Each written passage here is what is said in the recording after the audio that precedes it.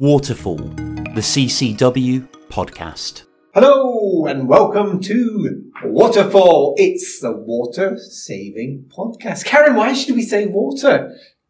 Because it's really important at all times that we're conscious of how much water we use, and we've got a responsibility to use it wisely. Very good. Karen, I've already leapt in and talked to you without even introducing you. Ladies and gentlemen, that was the wonderful Karen. Thank you very much. We're also joined by producer Tom lurking. Tom's looking particularly pleased with himself today. Why is that, Tom? I'm just very well hydrated at the moment. Oh, look at that. See, Tom's on message, isn't he? So on message. Well, we are very excited today because we have got a guest and we've also got something new, haven't we? Yes, we have. We've actually dispatched our roving reporter. I love the fact that we're giving the impression that we have something called a reporter as part of the Waterfall team. So we've basically got someone we know to go somewhere else to ask some questions to someone. But today we are talking about actually a really, really serious topic, and it's something that's come up in earlier episodes of Waterfall, and that's drought plans and droughts. So it's a really important topic.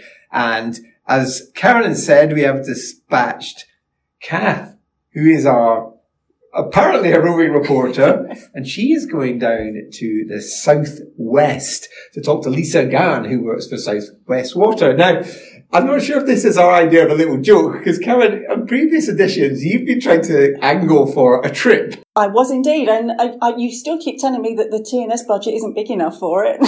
So we're saying you want to go on a trip, so we send someone else down to the southwest. How does that make you feel? Well, I'm a little bit disappointed, but then I did want to go a bit further afield. Well, you wanted to go to Canada, and I did check the TNS budget, and I found that there is a Canada you can go to. It's Canada Water, which I think is in the Docklands, isn't it? Oh, it could be, yeah. Yeah, well, all the glamorous locations. But before we get into drought plans, we have had some feedback, and people have been emailing us. Karen, what's the email address? It's podcast@ccwater.org.uk. Ladies and gentlemen, this is the first time Karen's going to write first time. Well done. It's okay, Karen. We'll cut that bit I've got out. it written on the back of my hand.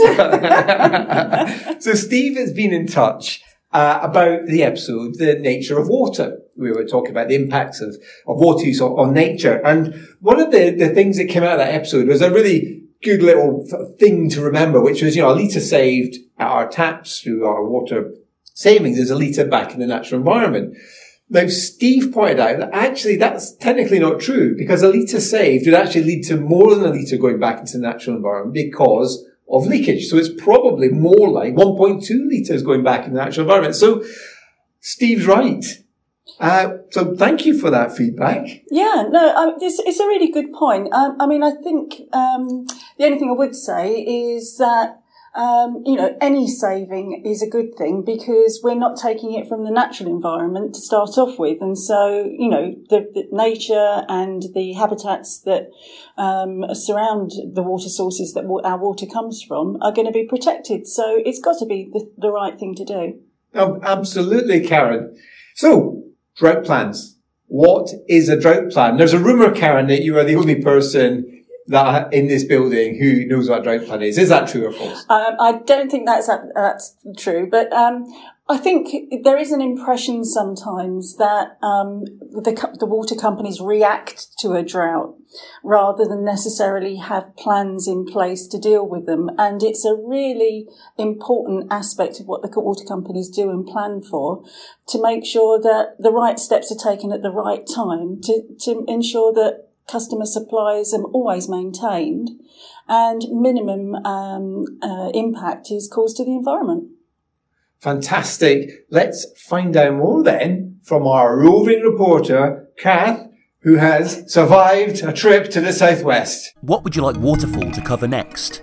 Send your water-saving topics to podcast@ccwater.org.uk. Hi Lisa, welcome to Waterfall. Thanks for joining us today. Do you want to tell our listeners who you are? Hi Kathy, my name is Dr. Lisa Gann and I am the Director of Regulatory Strategy and Asset Management here at Southwest Water. fantastic. And today, Lisa, we're going to talk about a somewhat nebulous concept of drought plans, which I think we've heard about in the recent climate, but perhaps we don't really all know what they are, how they came into being, and what we do with them. Okay, well, let me start by talking a little bit about the system. So we're a climate-based system, which means that we very much depend on rainfall. So we'll often hear there's other countries in the world that don't have the rainfall we have, and they don't need these drought plans. However, for us, we've designed a system around rainfall because for centuries, we've had this very predictable and reliable source of water that looks good and tastes good to drink. So we've built a system around that. And of course, when it doesn't rain in the way that we expect it to, that can cause problems with the system. And obviously, with a bit of climate change, that's the challenge that we have. So we have drought plans that help us understand what we do when we don't get the rain that we expect to have typically. That makes sense. But as we're an island, isn't there enough water, even when it doesn't rain, around us? We've got rivers, we've got coast, seawater. Yeah, so we have a system where we have reservoirs. Now, the aim of a reservoir is we don't get a lot of rain in the summer, and we might not get it where we need to catch it. So rain's got to fall where you can catch it. And in the summer, that doesn't happen very much. It's really difficult to predict where summer showers will be. In the winter, we tend to get the rain. So we catch it in the winter and we store it so we can use it in the summer. And we use it for two purposes. So one of them is for public supplies, and we all drink it. And the second one is to protect the environment. So we will release from those reservoirs to support rivers so they are nice and healthy all year round. So that's the two reasons that we have it. So you're absolutely right. There's water in the sea, there's water in lakes and reservoirs, and we need that water because we need to use that to protect the environment as well as to protect customers' supplies. So we don't ever want to get to the point where those are looking quite low, because that's not only risky for public supplies, but it's also going to be very damaging for the environment. So the aim of having a drought plan is it allows us to understand at what point do we need to take action. And even if it's just to remind customers to be careful with the water we use. And if I might just add to that, typically a customer uses about 150 litres of water a day. That's actually quite a lot of water if you stop and think about it. You're flushing the toilet, the washing machine, the dishwasher, showers, baths, all of this use water, and it all adds up to about 150 litres a day. And even if we just save a little bit of that, that means there's more water for the environment and there's more water for the future.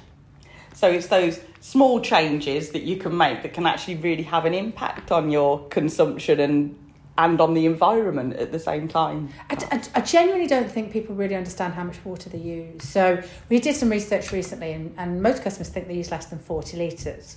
Wow. But actually it's 150 litres. So every time you put the washing machine on, you could be using 40 litres of water. Every time you flush your toilet, that can be up to 13 litres of water on these older systems. Yeah.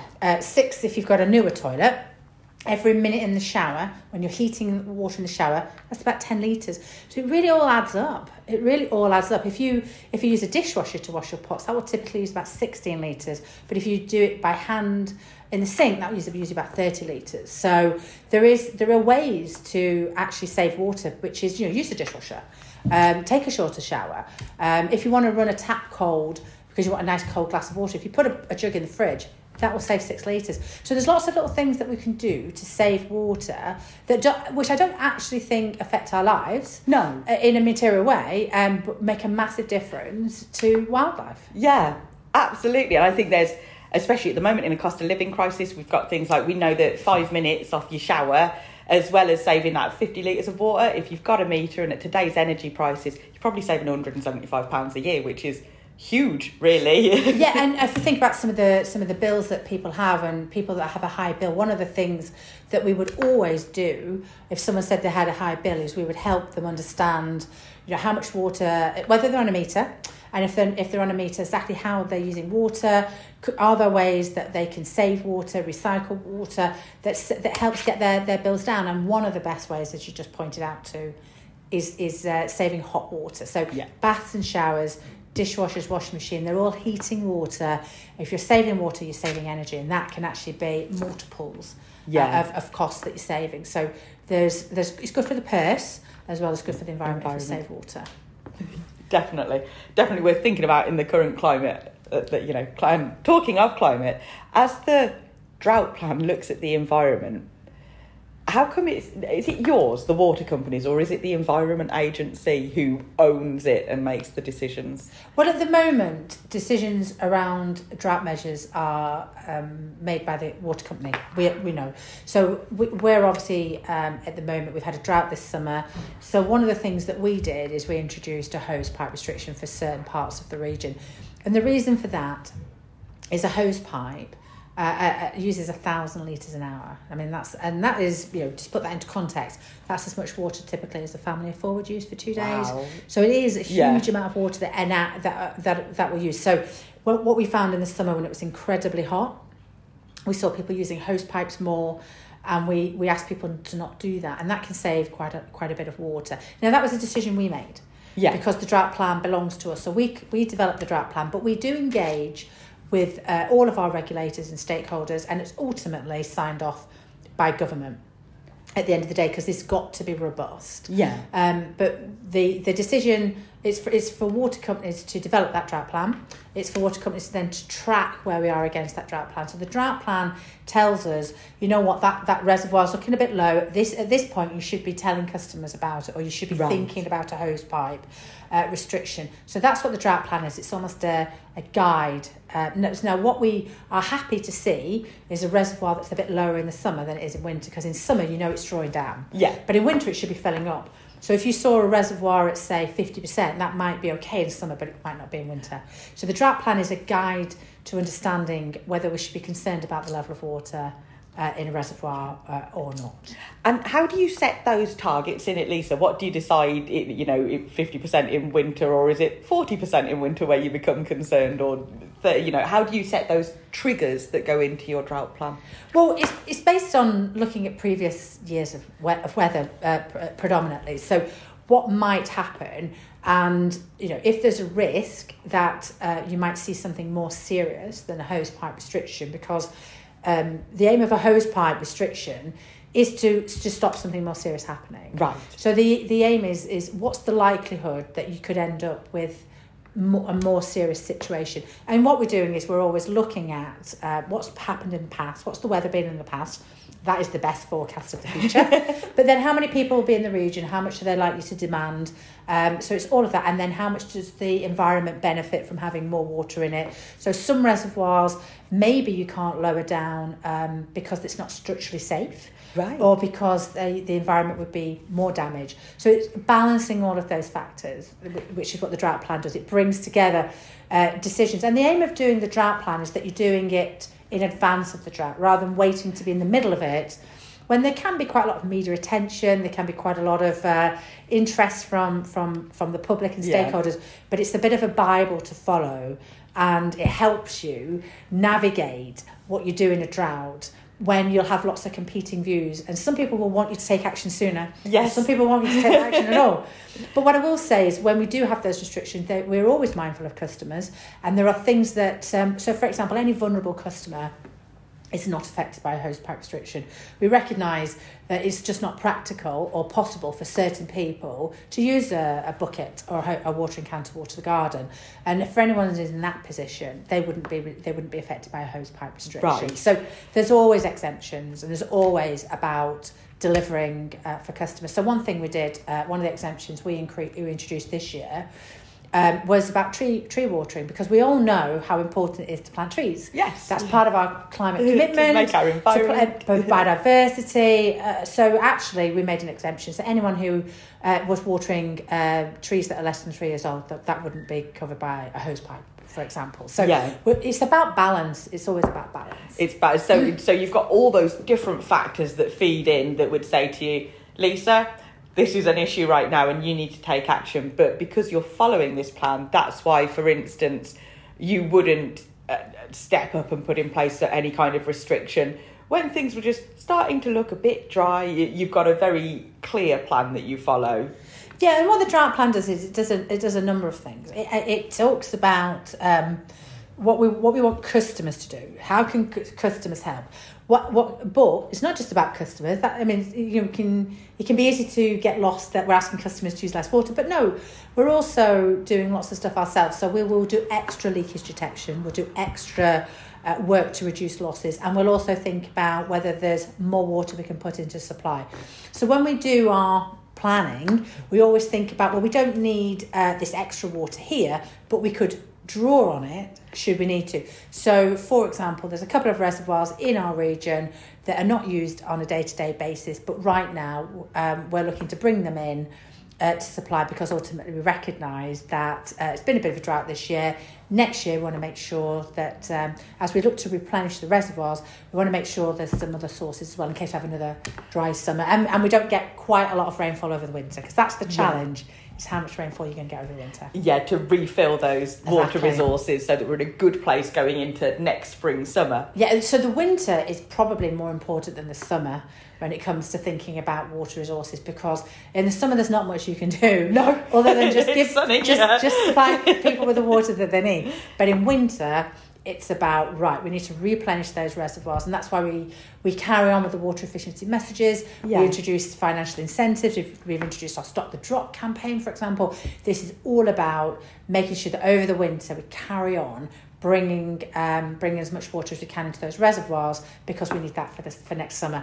And we always have this bit of a target date that by the end of the winter and by the end of the spring, the reservoirs are in a good place. So, yeah, and I guess that's the same for all companies across England and Wales. They're all going to have these targets that they want to reach by the end of the winter, so that they know that they're in a good place, and like you say, have other perhaps water resources, and it'll differ around the country, but different things that they can bring into play to help them achieve that. Well, some companies are so we take most of our water in the South West Water region from rivers and reservoirs, over 90%. Right. Now, other parts of the country, they're not as dependent on those surface water supplies. They can access groundwater. So if you've got, I mean, we're on a bit of a rock of granite, so it's really difficult for us. But other parts of the region, they can access the what your listeners might think of as the water table, right, or those groundwater supplies. They're a bit more predictable. They're a bit more stable. Right. So some other companies will be less dependent on the rainfall, as we are here in the southwest. So it's actually the geography of where you are across England and Wales is going to play a factor in this, and again that'll all feed into those drought plans when people are taking it into consideration. Exactly. And I think what we'll do is we'll get to the end of this year and we'll reflect on where the drought plan worked well, where it could be improved, and we'll go through that cycle again and make sure that it's ready for the next drought. And hopefully, hopefully we won't have one again for a long time. But the reality of it is, with climate change, the frequency of the drought, of the summer that we've had, the hotness that we had this summer, the dryness, that is going to increase. And I think I saw, but by 2050, we can expect the summers that we've had this year to be like 50% chance every year of getting a summer like this year. Oh. So that is, if some of the most severe projections around climate change come to fruition, we can expect that sort of level. And we will have to adapt away from a system that is so reliant on rainwater, which is, to your point earlier, we are an island and we're surrounded by the sea, and we'll have to think about that. Yeah. Think about how we actually think about using water that doesn't come from rainfall, but actually just comes straight out of the sea. Yeah, and how we can clean that, get that into our systems and ready for use. Indeed, because what I would say about water that falls from the sky is customers generally like the taste of it. Yeah. It's not very hard, and it's really enjoyable to taste. Now, a lot of people, if they get water from the ground, people complain that that's quite hard. Often they might complain that's quite hard. And people will complain with water that comes from the sea, from desalinated water, that it doesn't taste great. Right. It tastes quite different. So we might have to get used to the fact it tastes a little bit different. It might change, yeah. But it will always be really clean and safe. Yeah. But it's people do have a preference for water that is soft and tastes nice. So we would always have to think about that as well, because we want people to carry on enjoying water. And tap water we're really lucky in England and Wales. It's great quality, it's good value, it doesn't come wrapped in a plastic bottle, it didn't get shipped around. Well, that's it. I mean, I think, it would be quite ironic, wouldn't it, really, to be because of climate change, that we end up using different water sources and it doesn't taste great, so people use plastic bottles, which then adds to climate change. Drives the problem. So, it would make. So what we have to do is, we're always mindful of, like, how do we make water taste and look great. So people will want to drink it. But that's our number one priority. Customers tell us all the time that the number one priority for them is water that is safe, it's clean, and it looks good, and it tastes great. And that will always be our number one priority. That's fantastic. And the drought plans, just go back to something you said earlier about you'll review them now, because I imagine that everybody's drought plan has been tested in a very live environment across the last few months because the weather has been so extreme. It's been so dry for so long, huge heat wave, which for lots of us increased our usage because we might have been having more showers or trying to keep plants in the garden alive, etc. It ended up being almost pointless. But so we've probably seen something quite extreme here. So do you review the drought plans every year, or is it more of a cyclical thing that happens every few years? You have to check. You have to look at them every 5 years. Yeah. Unless something more significant changes. So, for example, our drought plan recognises there are some reservoirs in the region that we've bought and that we've invested in, but we're not using, or we haven't used for a long time, that they could be drawn upon. So we are looking to bring those back into supply or into supply for the first time. Now, that would be a significant change to our drought plan. Yeah. So if we do indeed do that, then we'll obviously look to update the drought plan next year because it won't be a source that we can draw on. So it's always it's basically about keeping, as well as telling you what to do, it is also a bit of a what's in your back pocket. And you always want to have something in your back pocket that you can draw upon. What you want to have is some sources that, should you need them, you can bring them in quite quickly. Yeah. And that's the aim of the drought plan. It's not only to say, when should you be communicating to customers to use less, or when should you be stepping up your leakage reduction plans? It should also be about what's in your back pocket, what could you bring in quite quickly and boost supplies for the rest of the year and for the following year. And into the next year. But it starts with us as water companies. We recognise that. It's for us to help customers understand how they use water and what they can do. And if we can, the more we can help people understand the way that they use water, the more they'll be receptive to the messages that we have. There's no point telling somebody who doesn't have a garden, don't water the garden. Yeah. So it's really about getting the messages out there. And actually, we're in the southwest. We have a lot of visitors that come here. Yeah. And for us, it's really important that they realise when they come here that there's an environment down here that needs to be protected. So it's not just the people who live here, but it's the businesses here, it's the visitors here. If we all do a bit, it can make a massive difference. Absolutely. And if we all do that bit, then you won't hit these triggers in your drought plan. Well, no. What I would say is, obviously over the winter, it's time to replenish the reservoirs. Yeah. We will not be able to lift those restrictions until we've done that. Of course. I'm sure customers will understand that. But once we've done that, we'll have a great summer. Fantastic. Lisa, thank you so much for talking to us today. We've covered a huge amount of information there. Drought plans, the environment, saving money through saving water and all the benefits that brings. Thanks so much, Kathy. It was great to see you again. You too. Thanks. Enjoying the show? Please consider leaving a 5-star rating on iTunes and Spotify. So our roving reporter has escaped the Southwest and you're back here safely. Hi, Kath. Welcome to the Waterfall studio. This is where the magic happens. Wow, it's so big and gold and shiny. And I can't believe it. Have you spent government money on this room? We wish. Tom wishes he had a proper studio with proper buttons to press. Yeah.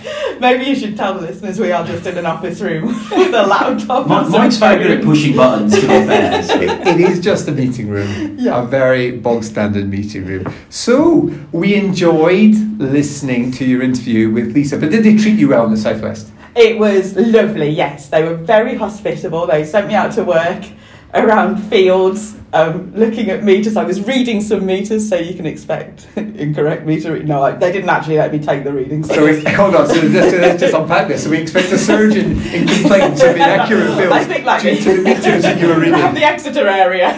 Okay, so listeners around Exeter, beware. Kath has been reading your meters, apparently. I should say with a very experienced meter reader who actually took the readings and put them into the system. So, disclaimer. Did you get cream tea out of this? There was no cream tea. That's a disappointment. I had a cheese sandwich. Wow, there we go. So it's good to see you back, roving reporter. You've got a new badge. You need a badge? Yeah, it's like being in the guides. I sewed on my uniform. Your roving reporter badge. So, Karen, we said at the top of the show that you really wanted to get out on a trip. Now, I did indeed. I'm sorry. Are you gutted? I am a little bit disappointed and a slightly bit jealous. It was a lovely day.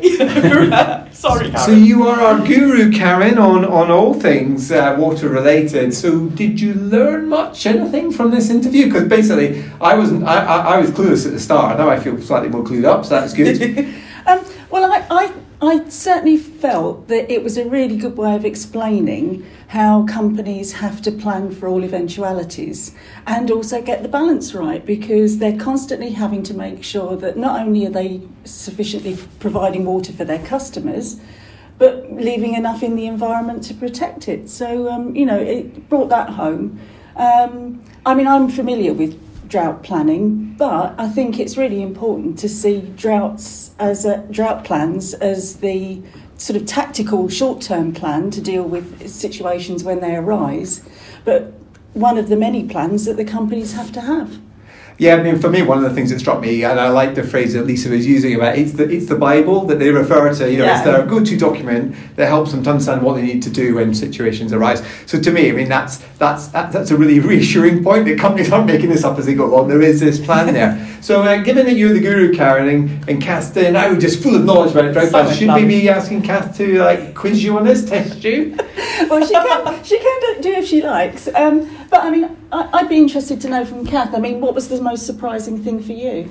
I actually think for me, Karen, what was I wasn't aware of and what was really reassuring is the fact that these drought plans are there and the companies, as Mike says, they've got this playbook to go through of actions to take in situations. But the fact that when Lisa was explaining that they review them, so this isn't just a done and dusted on the shelf document. We look at the situation that's just happened over the 2022 summer and the companies actively go, right, what can be better, what can we change? And so it's great to hear that they are taking things, learning all the time, that it's not just we did that's on the shelf for a decade. Yeah, and I think that's a really important aspect of this, is that the future is still a bit uncertain, and so the more that they can learn from the experiences that they've had, what's worked and what hasn't, it can only be a good thing to build all that knowledge. Absolutely, yeah. And there's got to be lots of learning points from this summer and this autumn, this incredibly dry year we had. I like the irony, though, that off we go with our roving reporter down to the southwest, and basically from the moment that we told you to do this or asked you to do this, it's just rained non-stop. Should this be in the drought plans? Well, but that actually is an important point, because the drought plans and some water companies have now ceased their hosepipe bans, but the drought plans actually do tell you when to withdraw from doing some of these activities. So I think that's an important point to know. It's not just about when restrictions are started, it's about when restrictions are ended too. So drought plans, even though it has started raining, are still very relevant because it tells you when to ease off. Really important point. Yeah, absolutely. So Kath, thank you for doing that, and you are now a member of the Waterfall team. I feel very privileged. You do know that this means that Tom actually follows you pretty much wherever you go now. Wow. Digitally. Yeah, I didn't see it. Do you see how Tom's now thinking not another restraining order? Yeah. God, guys, come on. Yeah. Well, no, it's been a lovely trip out.